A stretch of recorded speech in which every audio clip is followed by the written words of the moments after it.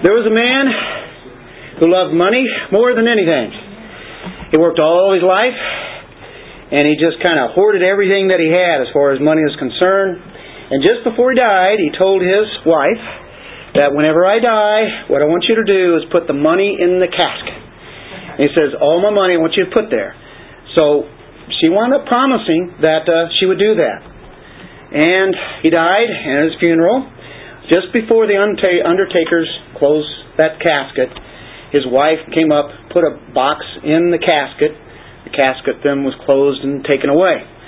The wife, there was a friend of the family there, and the friend came up to her and says, I saw you put the box in the casket, but I didn't really think that you put all the money in that box, right? And she goes, I promised him that I would put the money in the casket.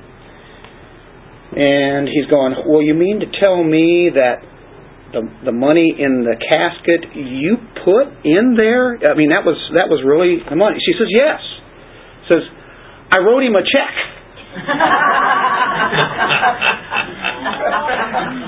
There is a coming day when all of our accumulated wealth that we have is going to be just as good as that check to us.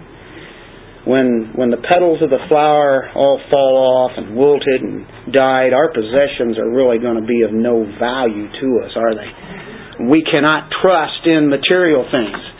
So we talk about money and possessions here today, the rich, the poor. The issue of money has been a prominent one since the book of Genesis. And you can see it as it works through the New Testament. And of course, Jesus spoke a great deal about the money situation. He has 38 parables, and out of 16 of them, they are concerned with money and possessions. Almost half of them. 1 of 10 verses in the Gospels deal directly with money. 1 out of every 10. The Bible has 500 verses on prayer. There are 500 verses on faith. How many verses on money? 2,000. Wow. Give you more statistics here done by George Barna. I don't know how accurate, but anyway, 50% of Christians consider money the primary indicator of success. They think that's success. And 19% of Christians believe you can tell how successful a person is by examining what they own. Wow. So you get a pretty good feel of how people judge people by the money and the things that they have. So that's what we are dealing with today. We are in the book of James. We're going to be in James 1, 9 through 12.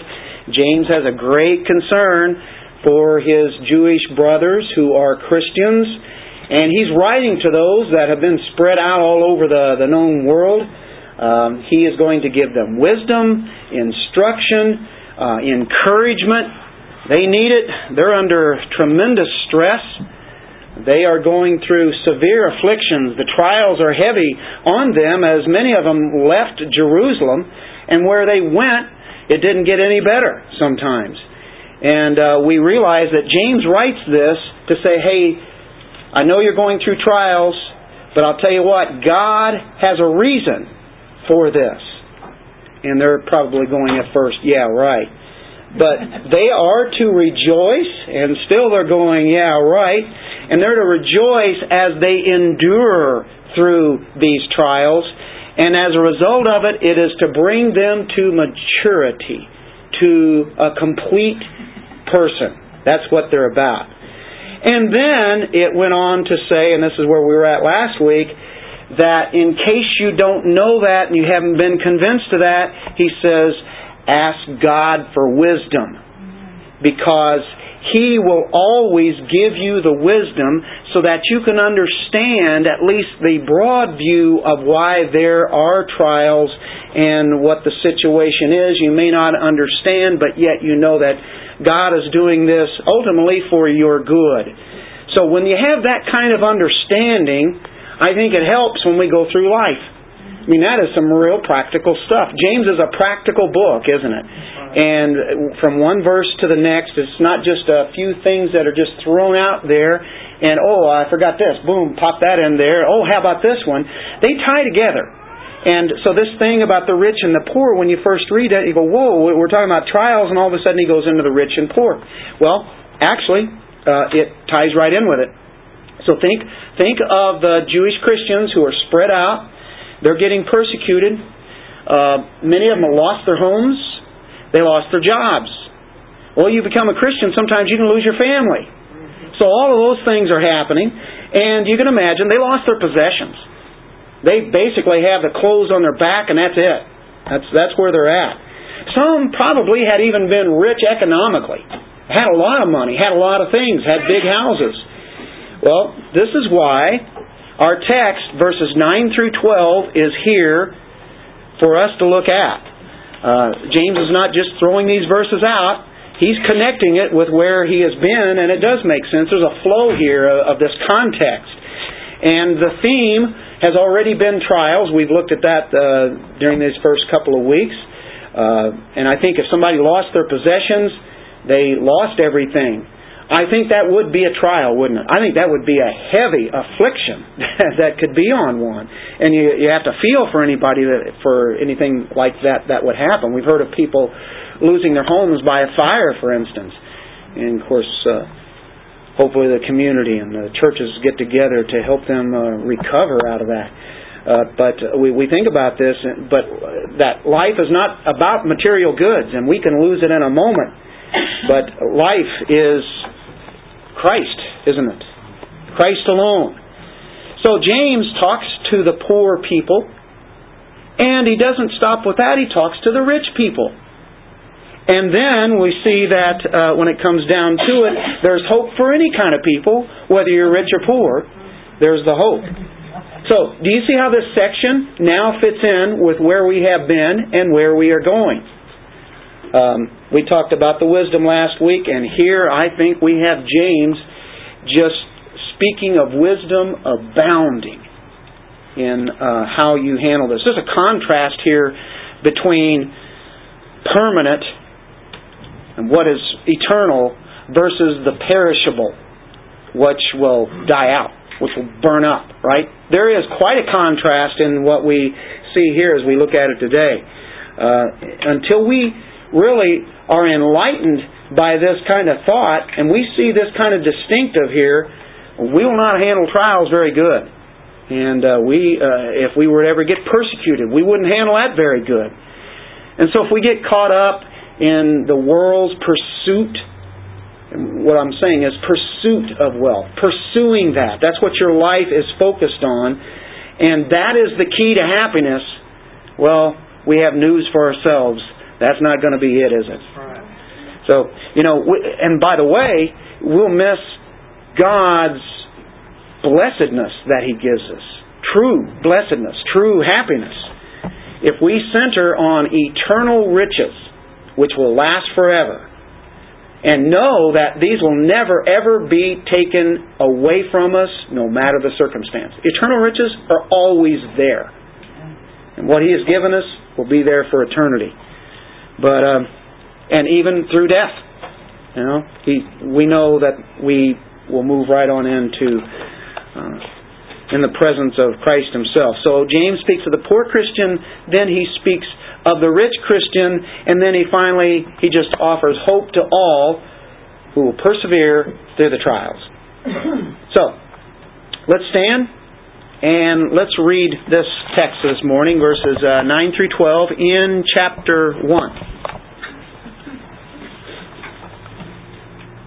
But the brother of her humble circumstances is to glory in his high position, and the rich man is to glory in his humiliation, because, like flowering grass, he will pass away.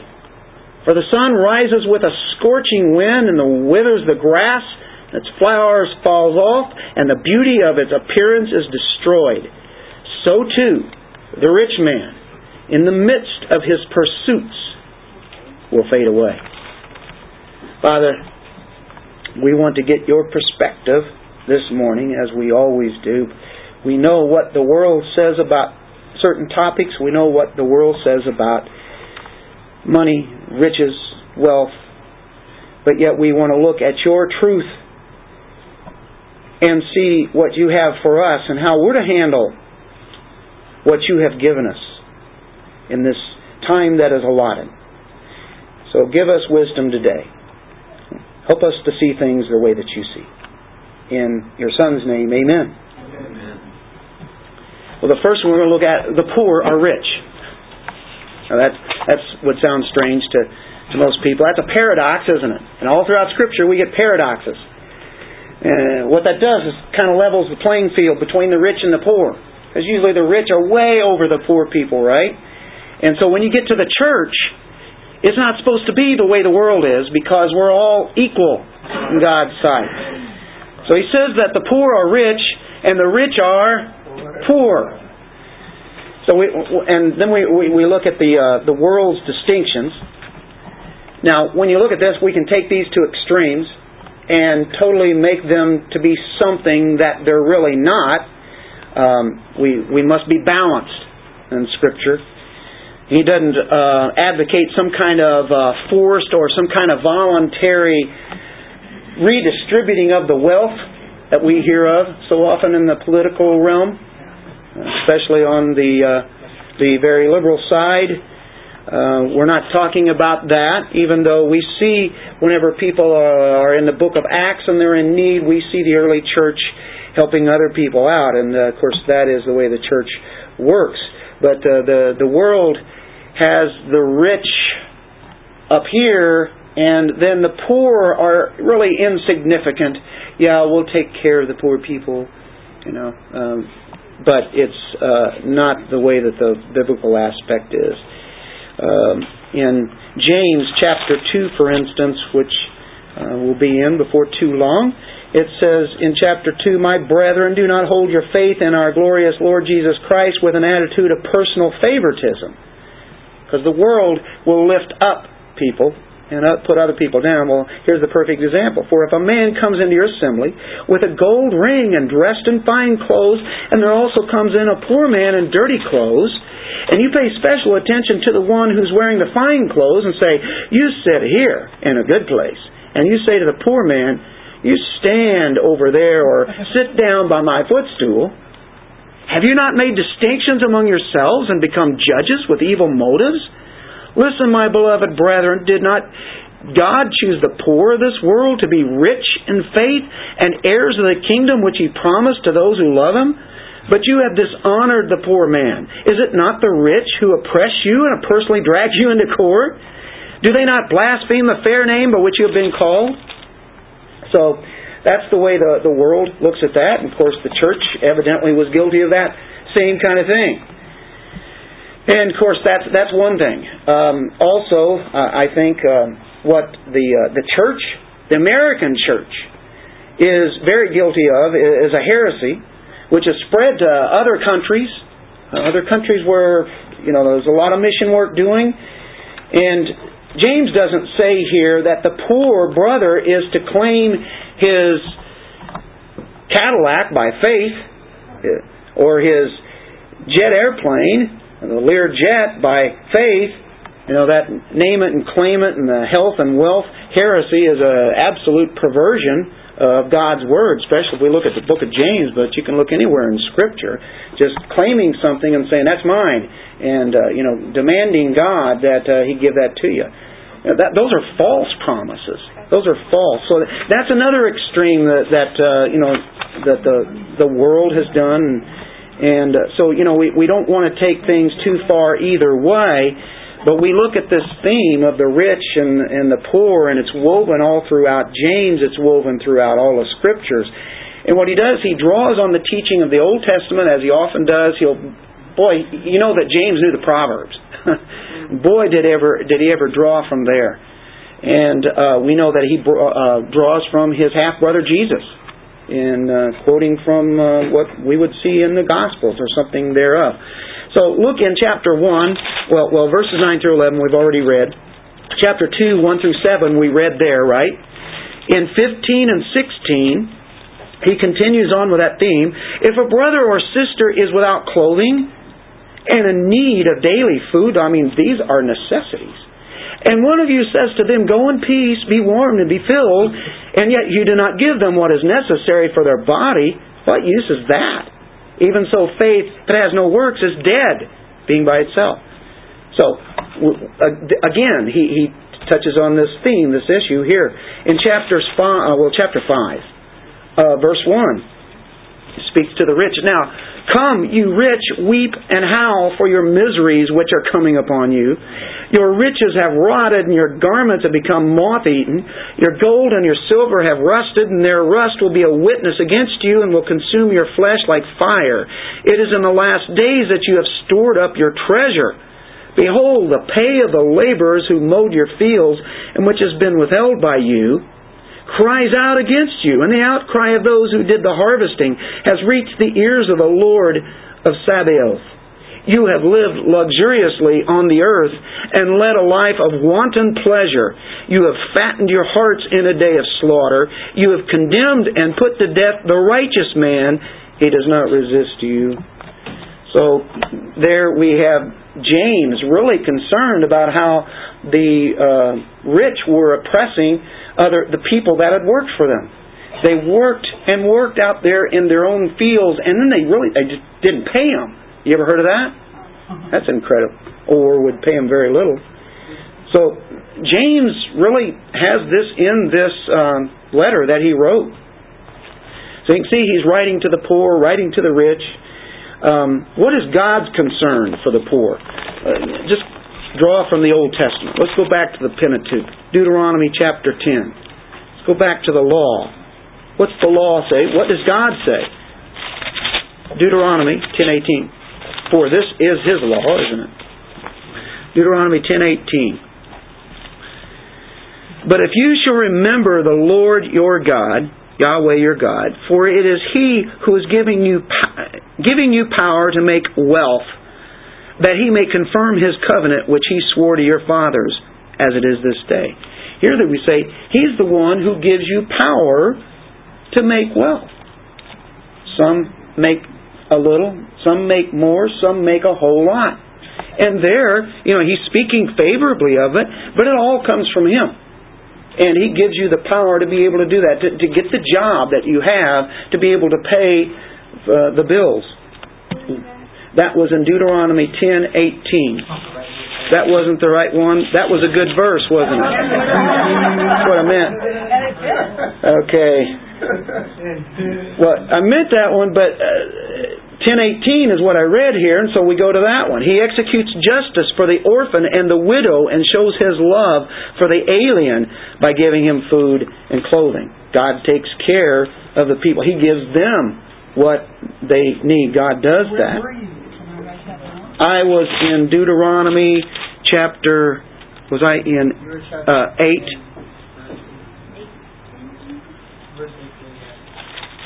8:18. And then there's 10:18. Yeah. I have an underline here of Deuteronomy 10:18, but then I also have the Deuteronomy 8. Okay. Sorry about that. But we like both of those, right? And there we see that God is doing it right. He's the one. The reason that we have the clothes on our back this morning is because He allowed us, He gave us the power to be able to buy these, to get them, however it took, and you can say, well, somebody gave this to me. Well, that's great. He gave the power for somebody else to give it to you. Whatever. Might have been a gift or whatever. Well, we know because... Are you still in your Deuteronomy 10:18? Or did you turn already like I did? In 10:19, chapter 10, and it's not in chapter 8, he says, after he says that God takes care of the orphan and the widow, and He shows His love, He gives them food, gives them clothing, so show your love for the alien, the foreigner, the one who is even in need. For you were aliens in the land of Egypt, and I provided for you there, and I provided the way when you were going to come out of Egypt. So He says, I always took care of you. You take care of the people. So God has a concern, definitely. God's people are to have the concern. We just read that in James there earlier in James 2. So that's how we're to do. Now, often in Scripture you'll see where the poor are actually associated with the righteous. And so are we saying, hey, if you're poor, then you're considered righteous? Well, we can't take that too far, can we? We know better. We know about balance. But in the Beatitudes, the very first Beatitude, blessed are you who are poor, for yours is the kingdom of heaven. You're blessed. You are blessed if you're poor. And really that's talking about without resources. No resources. And I know there definitely can be a physical sense to that. That's a promise to people that are in great need. Leon Morris said, Jesus is not blessing poverty in itself. That can as easily be a curse as a blessing, right? It is His disciples of whom Jesus is speaking, and He's talking about the learners, the people that followed Christ in the crowds and everything. They're poor. They know they're without any kind of resources. They rely on God, and they must rely on Him, for they have nothing of their own on which to rely. The rich of this world often are self-reliant. They're really not, but they think they are. And not so with the poor. So, poverty can be an advantage over wealth in the sense that one really sees their need. Blessed are the poor in spirit. They have no spiritual resources. Ultimately, that's what we're talking about. This is dealing with eternal matters. But it can be also people who have no resources. And God just meets the needs, and He pours out His spiritual blessings for all who call upon Him. So that's one thing. The poor are associated with the righteous. Blessed are the poor, and then he talks about righteousness and such as we go on through the Beatitudes. Then, we think of the wrong assumptions. We think, the Bible automatically, as we've been talking about, identifies the poor as being righteous and the rich as being wicked, and that's not always the truth there. The poor people can be tempted by wealth, and they can covet. The poor people is tempted by poverty, and he devotes himself to the pursuit of wealth. Poor people can have the same kind of desires the rich people have, even more so. And so that can be a temptation to pursue what we're talking about. Pursuing wealth. That's what you want. That's what you live for. That's all that matters. Or they can feel neglected by God, and God doesn't take care of me. And so now all of a sudden God becomes one who is not on your side. We don't think that He's going to take care of certain people. But you can think of the wealthy people in the Bible. I think of several. Job was actually a very rich man. We think of David. King David, and of course as a king, very wealthy. And you think of another guy, maybe the richest man in the world that's ever lived, as Solomon. Of course he had a lot of wisdom, and then we saw how he misused everything that he had too. And Zacchaeus, you remember Zacchaeus?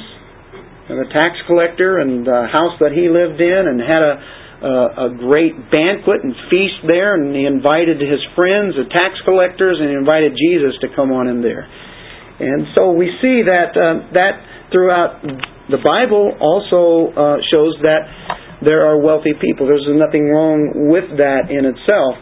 It's a blessing that God would give wisdom to certain people who have money to use it correctly. And I think poverty can sometimes result from one's own responsibilities, and they don't care of it. Sometimes poverty can result out of laziness, just sin. It could be. So that's a sin. So we're drawing this back, and we're saying, boy, we're really getting down on the poor man now here, right? But we see so many verses the opposite, so we want to make sure that we draw this in and we kind of get a more complete understanding of how God presents that anyway. We know that, but if we looked through the Proverbs, we could see some things. Let's go there. I think James is probably maybe thinking of these a little bit.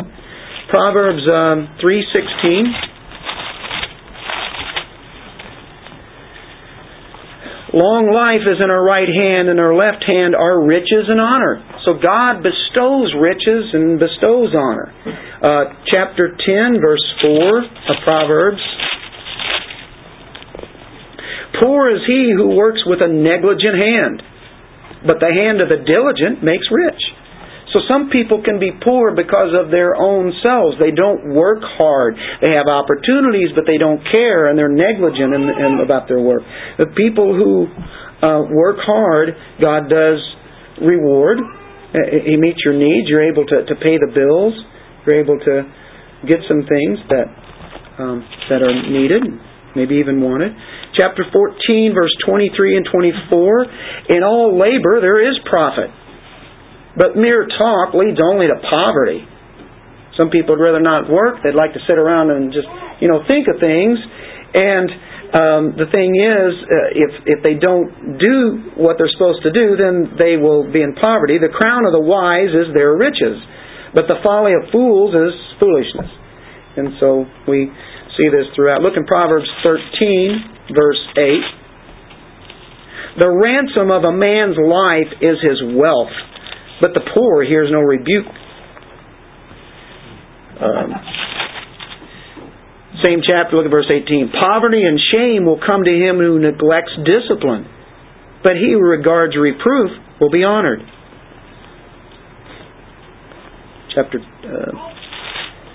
You get the idea. It's a lot of Proverbs. We can keep on reading here, but so we go back to our text. And he says, but the brother of humble circumstances. Humble circumstances. The word there is kachomai, or tapionos. I'm sorry, wrong one. It's going to be connected with the next word. And they sound like opposites. But the word there, you don't hear too often, but it's one who is in a low position. They're economically humiliated. That's the people of low degree. People would tend to even look down on them, the lowly brother. This is a poor person, and he's very low on the economic scale. But it's not necessarily because of lack of discipline or lack of hard work. He might be one of the hardest workers that is at the job. But he's low in the world's standards. Prestige he doesn't have the way that the world will look at it. So that's the idea of humble circumstances. So we look at the way that God defines things versus the way that the world looks, and we take the things that the world looks and we say, "Ooh, well, I can't hang on to that kind of thing." That's not true. Then he says, "But the brother of humble circumstances," and here's where he does a flip-flop, "is to glory in his high position." He's in a low position, but he's actually to glory in his high position. The poor are actually rich. He's talking about believers here. These people are poor, and it might be because of the trials that have come on and the persecution. It could be for any number of reasons, but he is to really see himself in a high position. It's dealing with joy, or it's dealing with boasting, but a good boasting in this case. It's a legitimate pride. There is a pride that is evil and wicked, and we want to cut away our pride, but this is kind of what this word means here, to glory in the high position. James directs that poor man to the thing that he needs to see. He needs to see that he is in a very high position. And it's referring to his spiritual wealth. And I mean, this is where everything starts. We first start to see where we're at spiritually. And when he became a Christian, he instantly became the heir of vast fortune. No matter where you at on the economic scale, you are absolutely loaded. I mean, you have fortune, great wealth in Christ.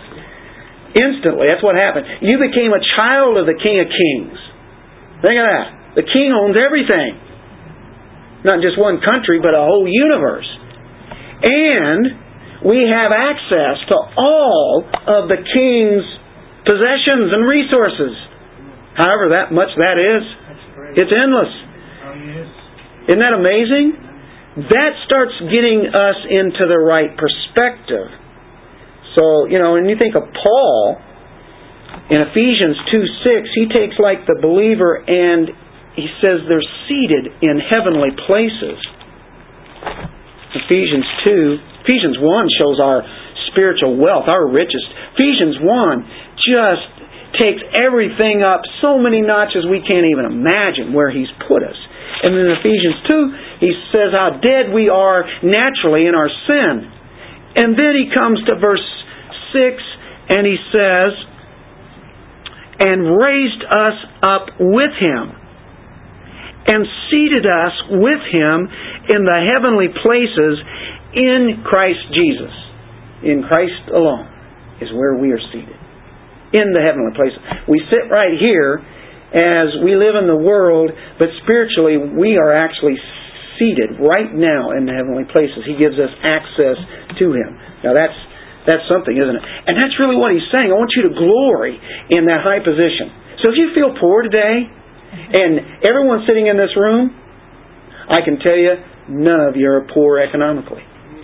Now, but you compare it to standards, and you say, I'm pretty well on the low end. But actually you're not. Because as we know, if we compared ourselves to the rest of the world, what are we? We are just loaded. Wow. I want to tell you, glory in these precious truths. Because sometimes you can say, I don't have this and I don't have that, and boy, cars are all broken down. And this thing has happened. I don't have the money right now to do all this. And so you have the skeptics who can come along and start mocking James and mocking the Bible and give their own advice. And they say, well, what good is it to tell a poor man about he has all this glory in these spiritual truths in Jesus Christ? He's still living in a shack and he has ragged clothes on and he doesn't even eat every day. He has meager meals when he does. Well, that comes from a materialistic mindset. We start there's reality to this, and James addresses that. And of course, when we see somebody that's a condition, we're not supposed to say, "Oh, be blessed, brother," and then send them off on their way.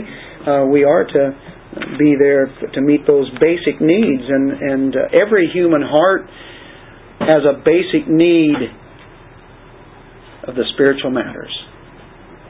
Every heart is not. The heart is not concerned about material things here individually.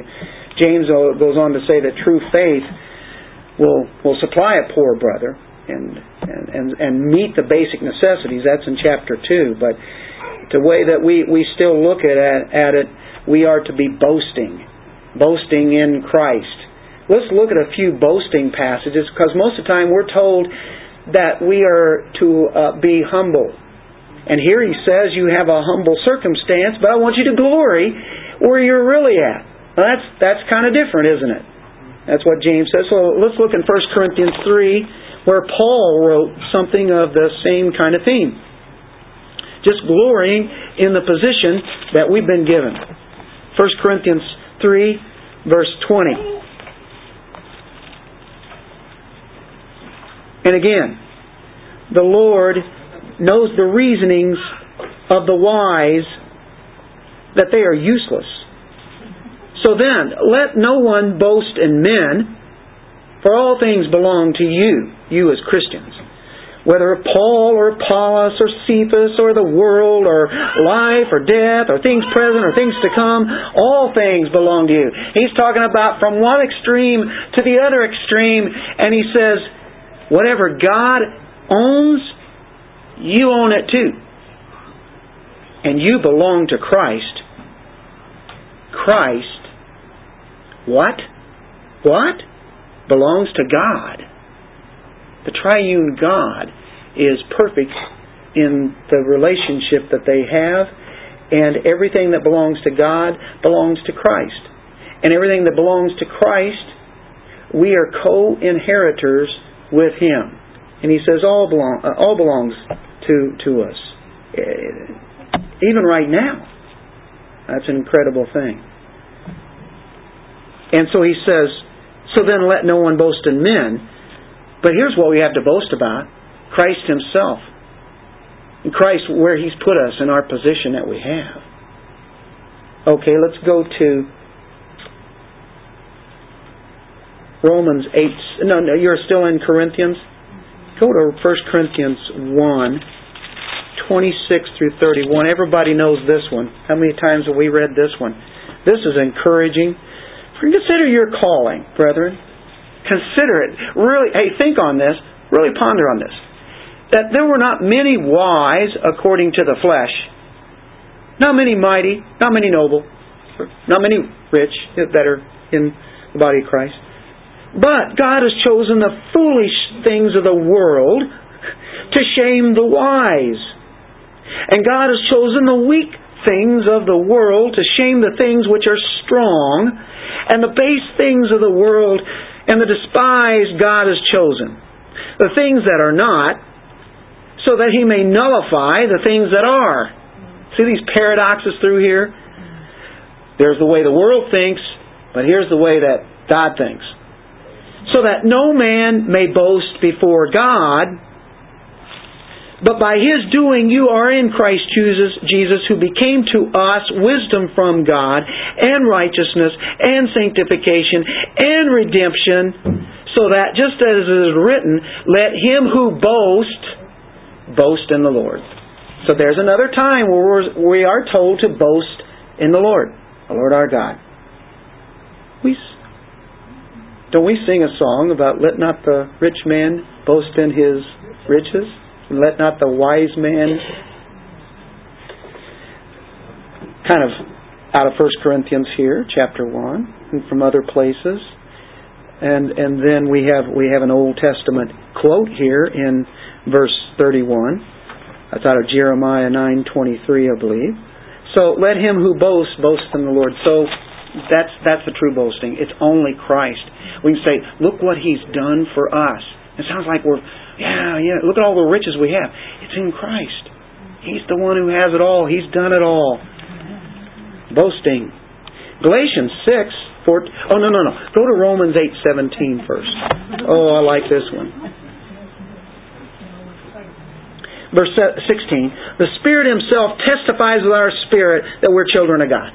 If you're a believer, you have the Holy Spirit convincing you and telling you that you are a child of God. And then He says, if you're truly indeed, if you're children of God, are you ready for this? He's saying, heirs also. And you're saying, okay, we're heirs. And then He says, heirs of God. Of God. Heirs of God. People who inherit something from God. And fellow heirs with Christ. It doesn't get any better, does it? If indeed we suffer with Him, so that we may also be glorified with Him. Oh, that sounds like James, doesn't it? Paul and James are not at odds. Regardless of how many people in church history have actually said that James shouldn't be in the New Testament because he disagrees with Paul's writings. How many times do they actually? They agree. They always agree because it's God's Word. It's just how people have interpreted it. But salvation is totally from God, and it begins with His sovereign choice. And He brought us out of a cesspool of sin. That was poor. Dead in our sins, right? And then there's only one thing I can do. He's done it all. I just glory and boast in the Lord for what He's done. We have a high position with God, don't we?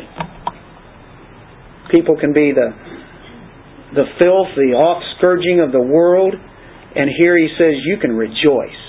You are exalted. Some translations will use that instead of glory there, exalted, in spiritual status. we are exalted. We need to rejoice in our exaltation. One may be hungry, but they have bread of life. One may be thirsty, but they drink of the water of life.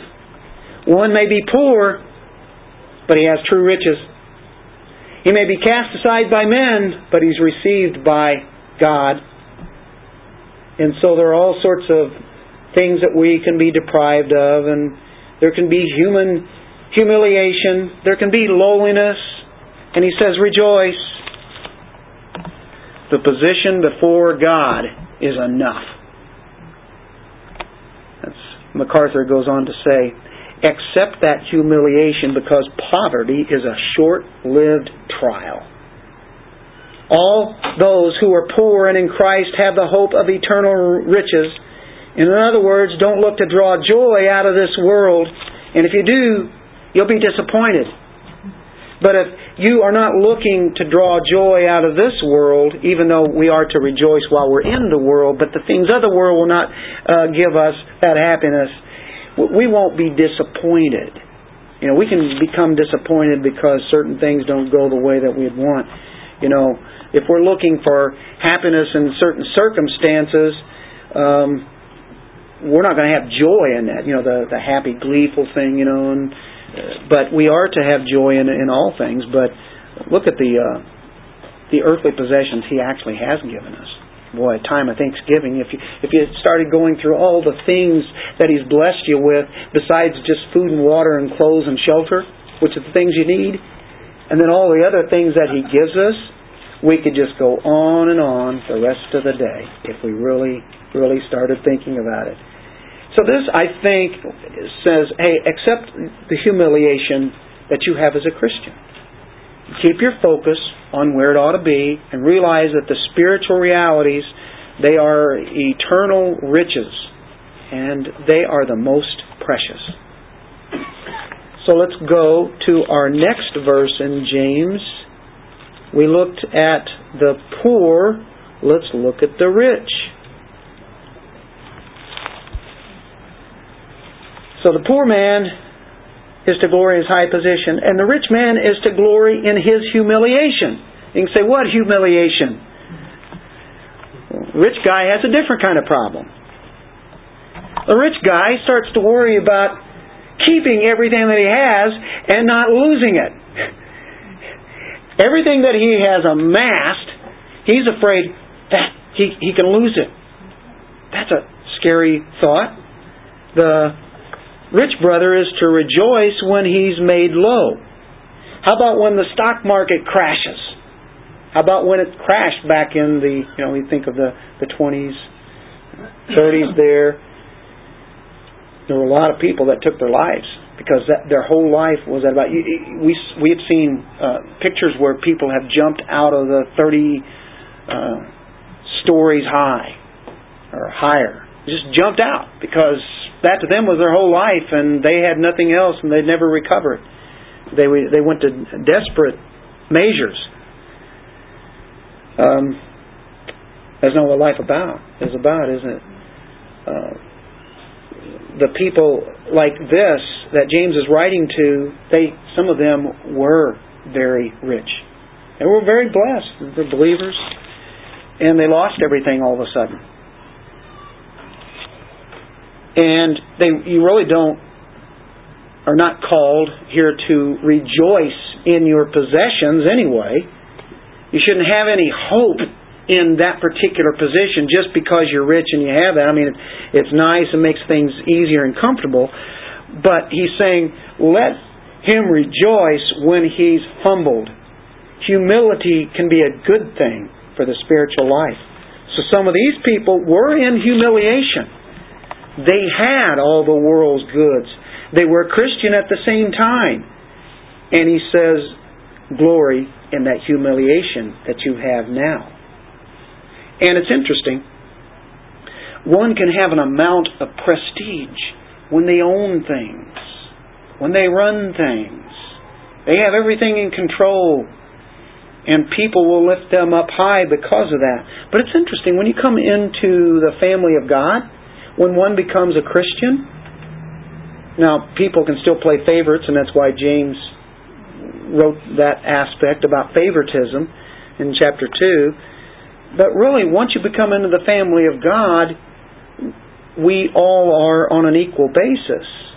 Everybody has now a humiliation in that sense, a humbling circumstance. It's humbling for a real rich man and a famous man to get on the same level as one who is a nobody and just talk and speak with them and just like they're on the same level. No games being played or anything. Usually the rich person won't give the time of day to somebody who is not of their same caliber. You know what I mean? Matter of fact, when there's somebody around, you don't even feel like you even want to be around because you don't quite fit the kind of position that they're in. And all of a sudden, these Jewish Christians lost it all, and they are in a humiliation. And they're in with the body of Christ. They're all in this together. That's a path to spiritual maturity now for these people who were rich money-wise and now are not. Because they can glory in the fact that they have the same glory that the poor person has, and that they are seated in the heavenlies. They are in a high position. And that's all they're counting on. They are now counting on God for everything. It's easy to say, thank you, Lord, for the things there, but, when one is in a dire need, they tend to cry out to the Lord more than they would if everything is just going smooth. And so that's why it can be a good thing in that way. The wealth this man had really pertains only to this life, and it's a fleeting life at that, isn't it? And money will fade away. And when the game is over and the king and the pawn are going to go right back into the box, aren't they? Rich man's mansions and all the properties and the holdings and the stocks and the portfolios, they'll mean nothing when he's in the grave. It's just for this little time period, and nothing wrong with that. Those can be very helpful, and we can use that in the right way. But he's not to follow the way the world does in his riches. He must glory in his humiliation. Look in James 2, verse 2. For if a man comes into your assembly with a gold ring and dressed in fine clothes, and there also comes a poor man in dirty clothes, and you pay special attention to the one who's wearing the fine clothes and say, you sit here in a good place, and say to the poor man, you stand over there, sit down on my footstool. We read that earlier. We see that now in the body of Christ, we see that we are all to be watching out for each other. And there are dangers in riches, aren't there? Think in Timothy, when Paul wrote Timothy, in 1 Timothy chapter 6, evidently, there were people who were very well off. Some of them just sought after the riches, like would be a natural thing to do. 1 Timothy 6, verse 9. Good verse for this. But those who want to get rich, that's their pursuit. That's what they're about. Fall into temptation and a snare, and many foolish and harmful desires which plunge men into ruin and destruction. And then that famous verse, for the love of money is a root of all sorts of evil. And some, by longing for it, have wandered away from the faith and pierced themselves with many griefs. Now, these are like believers here. And we see the danger here. The ones who want to get rich, that's what they're about, that's what they're after. They love the money. They wander from the faith. And you can see why blessed are the poor in spirit. Because they know their need from God. So that's one reason why that can be that way. Proverbs, we have same kind of thoughts, same understanding there. Well, let's take ourselves and put ourselves into the rich, because I don't think we can say that we're poor, because I think everybody here has a house to live in. You have running water, and you have food, you're still living, you have breath, and so God has met those needs. And then we find out, we have a few other things. Well, you can go into your clothes closet and find out you have actually something you could probably wear every day of the week and have something different. If not the next week, and the next week, and the next month, and right? And nothing wrong with that. But, right? So I think it would be safe to say, if we compare it to the rest of the world and the third world countries, by the world's standards in that sense, I think we have to qualify as rich. But I don't have this, I don't have that, I've got these bills I have to get paid for, and I don't have the money coming in to do it. But we own our own homes. Matter of fact, I think most of us have either cell phones, computers, TVs, gadget after gadget after gadget, and we may not have any money in the bank, but we're living actually pretty comfortable. Most families even own more than one car, and like I say, our closets are just bulging out, and we have so many clothes. But there are people who live in the world, and we're talking many people who live in crowded shacks, and they have no indoor plumbing, they have no electricity, no running water, no clothes except what they have on their backs. So as we look at our James passage, I think we would have to say, okay, I think we fit in verses 10 and 11. If we want to take it down to this aspect, say, well, where do I fit in? I feel like that poor person. Well, in a sense, you were poor in spirit, right? But you're really not poor economically. The rich man is to glory in his humiliation. We really have to, I think we have to see the vanity in what the world has and all that it offers. I think it's futile. As a matter of fact, when we get out and we get something new, have you ever noticed the new wears off pretty quick? Then we're ready for the next thing. And, it's going to be gone sometime. Remember the show, The Rich and the Famous?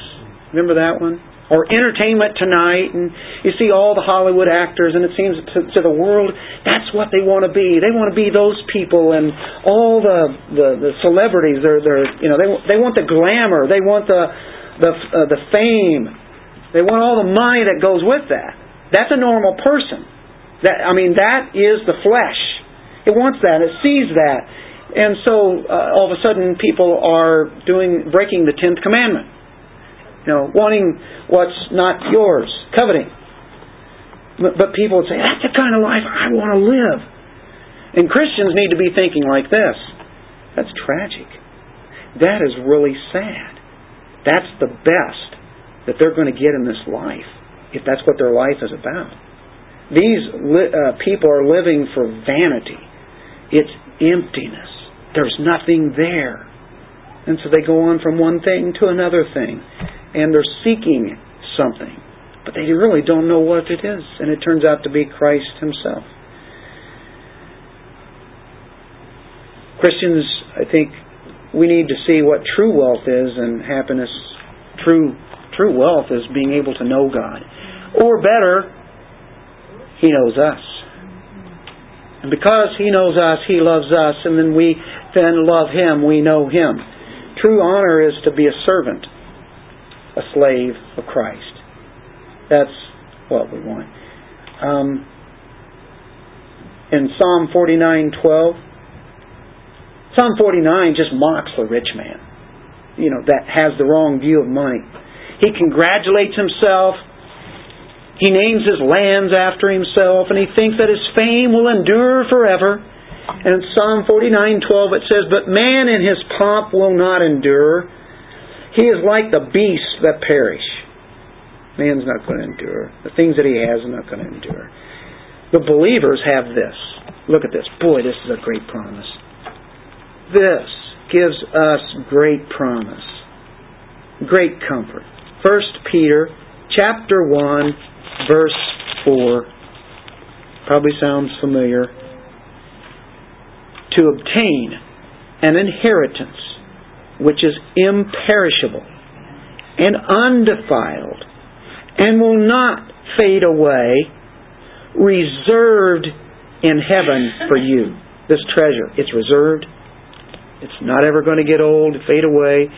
Who are protected by the power of God through faith for a salvation ready to be revealed in the last time. That's the future salvation. That's glorification there. In this you greatly rejoice, even though now for a little while, if necessary, you have been distressed by various trials. You see, Peter is writing to some of the same folk that James is writing to. The ones who were really going through persecution. Quite the trials. And he says, hey, rejoice in what you have. You're rejoicing in that, aren't you? When you think of heaven, you think of, and really heaven is about Him. It's not what we're going to get as far as these things. And we do. We'll be inheritors of that. But it's really the person of Christ that we're excited about. Eternal life. He says, you rejoice in that. But right now, it's just a little while. It's temporary. If it's necessary, okay.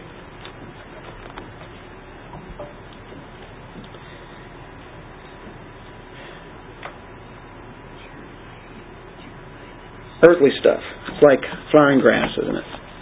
We'll go back to our James.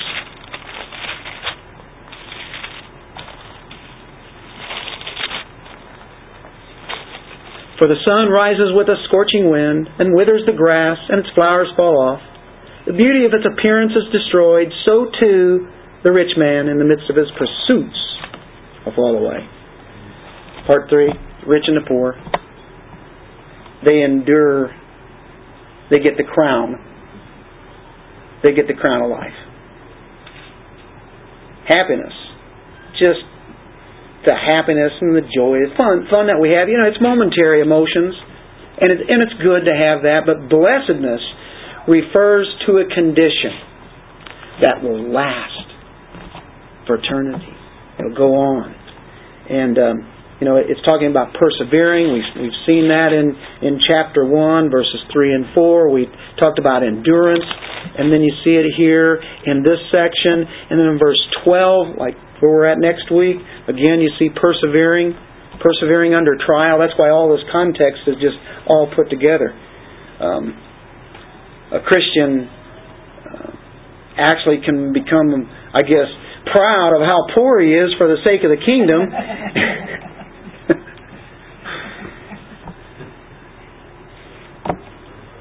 The rich can be proud over how God has blessed them. They still have the same thing. And He wants people to develop humility. And James is after that. We'll see that through the book of James and what true humility is. And Peter wrote about humility. The riches of this world, they are absolutely worthless in light of eternity. I mean, they really are worthless. It's only when we believe in Christ that we see that, hey, these riches that we have here are good. God gives, and we can use those for His glory. That's what's great about it. And whether it be for what He's given us to live this life and be able to share it with other people, that's a joyful thing.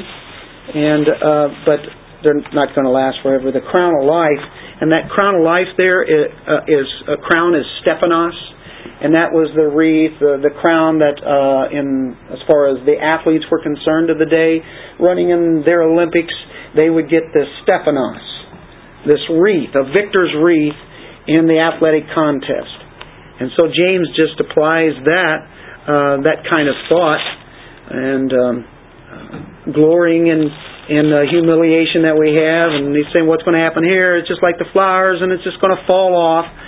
And verse 12 then says, blessed is a man who perseveres under trial, for once he has been approved, he'll receive the crown of life which the Lord has promised to those who love Him.